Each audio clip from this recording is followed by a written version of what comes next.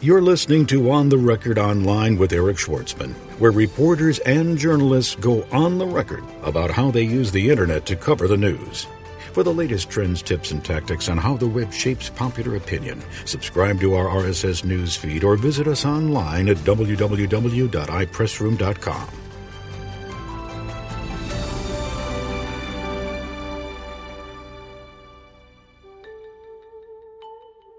Veteran New York Times columnist David Carr goes on the record online. Influence is the only metric where blogs really come up roses. Well, hello, and thank you for downloading this episode of On the Record Online, the podcast that brings you the story behind the story. My name's Eric Schwartzman. I host the show. If this is your first time listening, I am the managing director of a public relations agency in Los Angeles called Schwartzman and Associates, which I launched in '99. That I was the head of the promotions department at Rogers & Cowan, which is the largest entertainment agency in the world and the largest agency west of the Mississippi in all categories. It is owned by Weber Shandwick. I am also the founder and chairman of iPressroom Corporation. iPressroom Corporation provides tools and services for integrating the web into marketing, communications, and PR initiatives. We have a online press room offering. We also build microsites, record podcasts, and provide services to help with the strategic integration of blogs, podcasts, search engine optimization, video on demand, audio on demand, email marketing, and other web-based initiatives, RSS, what have you, into mainstream consumer and business-to-business media relations or communications campaigns. I also am involved with a number of other professional development opportunities that, if you're interested enough to download this program, you'll probably be interested in as well. I host a monthly teleseminar for the Public Relations Society of America called Meet the Media.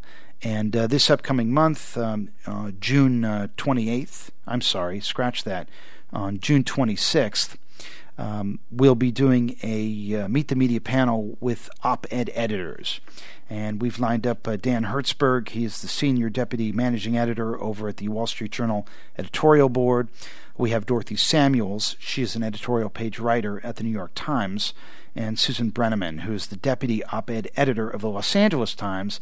And we are going to talk to them about how they work, how they decide what to cover, and how they like to work with people in PR or how they don't like to work with people in PR. I've also been asked to speak at the Cable and Telecommunications Association for Marketing. They're having their summit in D.C. on July 23rd. I'll be presenting there on the subject of new media. And I've been asked by the Public Relations Society of America national chapter, the Professional Development Division, to put together a new media PR boot camp for them. This is going to be a very different type of workshop than what we usually participate in. Rather than talk about strategy, we're going to actually show you how to use a number of Web 2.0 tools that have popped up. Now, you can obviously teach yourself to use these tools yourself, but if you're looking to sort of accelerate your learning curve and come up to speed very quickly on a broad swath of tools and services that are available, Web 2.0 tools and services, this could be a good way to do it. We're going to do that September 13th and 14th in New York City. That's a Thursday, Friday, so you can stick around for the weekend and have some fun. It's a good time of year to be in New York. Could be actually when the leaves change. Let's hope it is in the park. So now I am going to play for you the episode with David Carr, the interview with David Carr. As always, it comes to you entirely unedited after this. Don't be left behind. Get the latest online PR tools and services from iPressroom. Powerful, easy to use, available on demand. Extend your sphere of influence online with iPressroom, tools for online media centers, virtual private press rooms, RSS news feeds, podcasts, and more at www.ipressroom.com. iPressroom, always on, even when you're off. David Carr, thanks so much for joining us. Pleasure, Eric. Now, you've been reporting on the business of media for 25 years. How has your job changed with the introduction of the Internet? Well, that when I first got into the business was filing on those stone tablets. It was obviously a little more effort. I was a less wordy writer when I worked with the chisel and stone. Now that it's just dots on screen, I can reach for whatever random adjective I want and just plop it in there. And after all, it's just pixels, no big deal. Not much actually changed in media for the first 20 years. I covered it on and off. And then, I guess 2 or 3 years ago, what changed is not so much deal flow as platform flow. You have networks coming off a 50-year-old business model and selling their shows on iTunes. I mean, I just thought that was a remarkable moment in culture. You have the music business attenuating under the weight of file sharing. You have television and movies sitting behind it with fatter files that will probably soon be traded just as easily. And I think all the sticks are very much in the air. You can't. There is no predicting. Nobody would have said, a couple months ago, there's a really good chance that Rupert Murdoch will buy the Wall Street Journal. Nobody would have said that. In your column last week, you wrote, when it comes to meta-analysis on breaking issues, the web seems better suited to Paris Hilton than patient safety. What did you mean by that? Well, there was this huge story about Avandia, which happens to be a drug for type 2 diabetics, which I'm on, and I think of the web as a place with abundant databases and place where theories can be tested. But if you look around and start drilling into an issue like that that's got some controversy attached, you find out that opinion is just as polarized and full of hyperbole as it is about the next election or about the last episode of The Sopranos, that I really couldn't roll my way to a good understanding or drill my way to an understanding, a good solid one, of whether I should be on this drug or not. Obviously, something you've written about quite a bit, something we all know about, the newspaper business is struggling. And I guess what I took away from your column was that there is a lot of value in editorial oversight. And when we get to the web and we get to blogs, obviously we do see this sort of polarization. And at the same time, you were the first blogger at the New York Times. So, I mean, how? First of all, my first question is, when the gray lady decides it's going to blog, how does that affect the credibility of the masthead? Right. Well, I know that people say I was the first blogger, and I think I've said it, but I've heard since that Kit Seeley blogged about the election in 2004, and that Nick Kristof blogged as well. Let's just say that I was one of the earlier bloggers at the Times, and in terms of that being a very fine way to sort of tarnish a long-standing media brand, we really haven't found that to be the case. I don't. The standards that I work with when I'm blogging, in this case about the Oscars, it's not about world peace, let's face it, are not dissimilar to the ones I have for the newspaper, and I'm very conscious of the fact that even though I'm competing with and in conversation with people who might work to very idiosyncratic or or occasionally silly standards of what's published or not. That really is not the case for me. Whatever chip they have in terms of what the standards are here has been fairly well baked into my backside, such that I got through 2 seasons of the Oscars, and I don't think I got the paper in trouble. I'm pretty sure I didn't get in trouble, although maybe there's somebody upstairs with a big list with like 10 check marks next to it. And we didn't end up arguing about it that much. I mean, one time I can remember I wanted to link to a scene, this was last year before last. There was a scene from Brokeback Mountain in which I think it's Jake Gyllenhaal comes over the shoulders of his fellow cowboy and says, "You're sleeping on your feet like a horse." And that scene was rendered in Legos out on the web somewhere.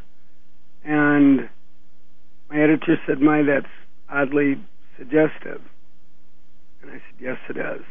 And I said, to link is not to endorse. To link is not to suggest that we authored it. To link is to link. And if we're out in the web and, it wouldn't take but 3 clicks to get to nurses, midgets, and donkeys doing things you couldn't talk about in a family newspaper. So it's a different frontier.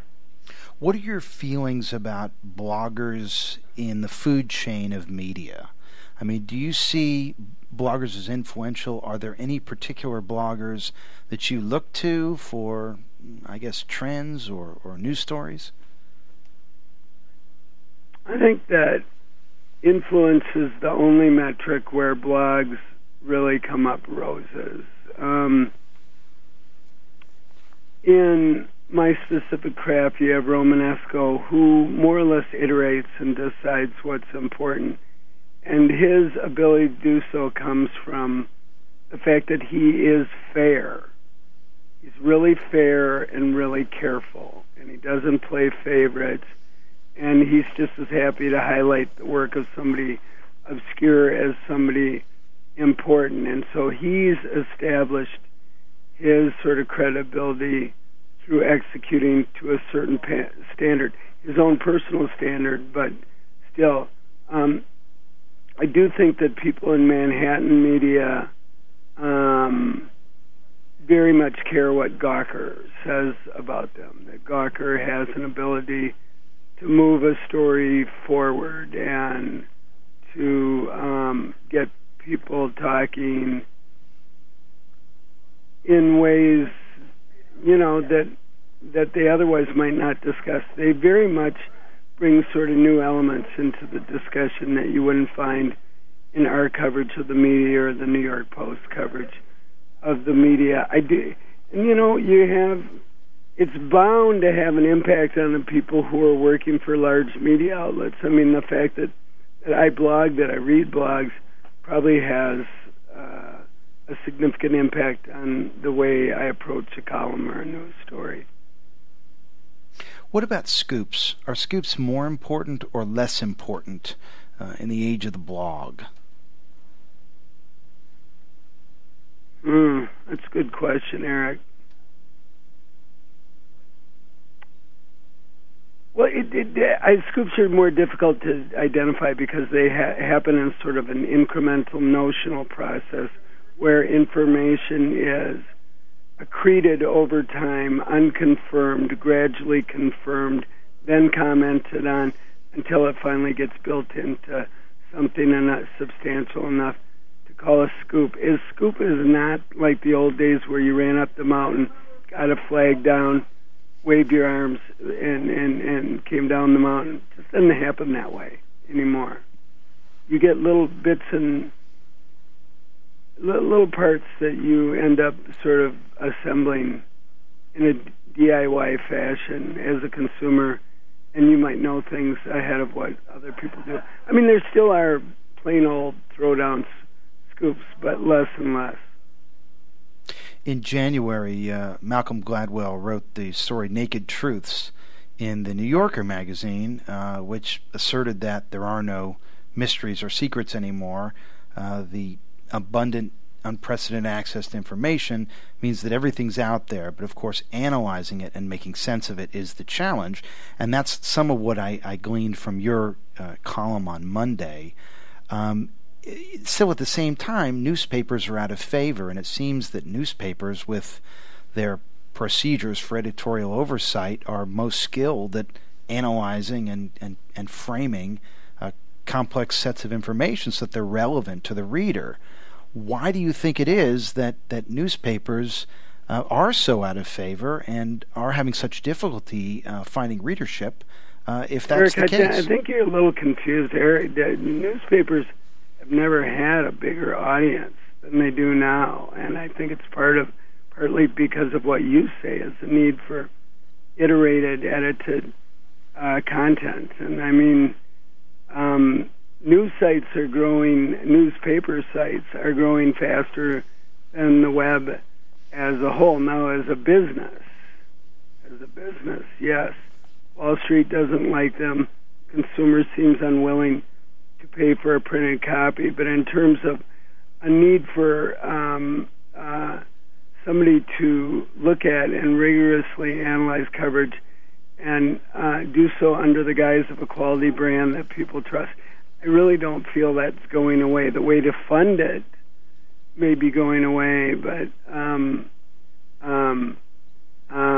newspapers have never had a bigger audience than they do now. And I'm not saying that reflexively as a defense of newspapers. I've written as much as anybody about the problems on the business side, but I do find, especially on, as you say, the issues like Avandia, it's like, am I really going to trust some guy who's been, living in his mom's basement, writing about his cat's leukemia for the last 4 months to help me decide what to do about whether I should take this synthetic insulin or, who knows?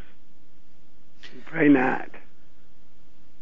Well, I mean, given the difficulties in balancing the interests of investors versus the interests of the public with respect to the media and its role in a democracy, can you give us some insight on what newspapers in their current form might look like, 10, 20 years down the road?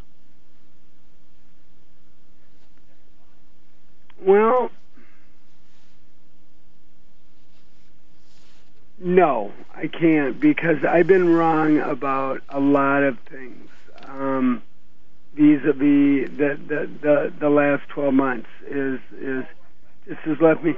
I mean, today we had a big hiring announcement here. Who did we hire? We hired the guy from TV Newser, okay? That guy's a great writer, and he's obviously wonderfully sourced and a very aggressive reporter. He's an undergrad from Towson, Maryland. So I think that things have changed here at the Times in ways that we never anticipated. You know what I mean? How that's sort of an inflection point.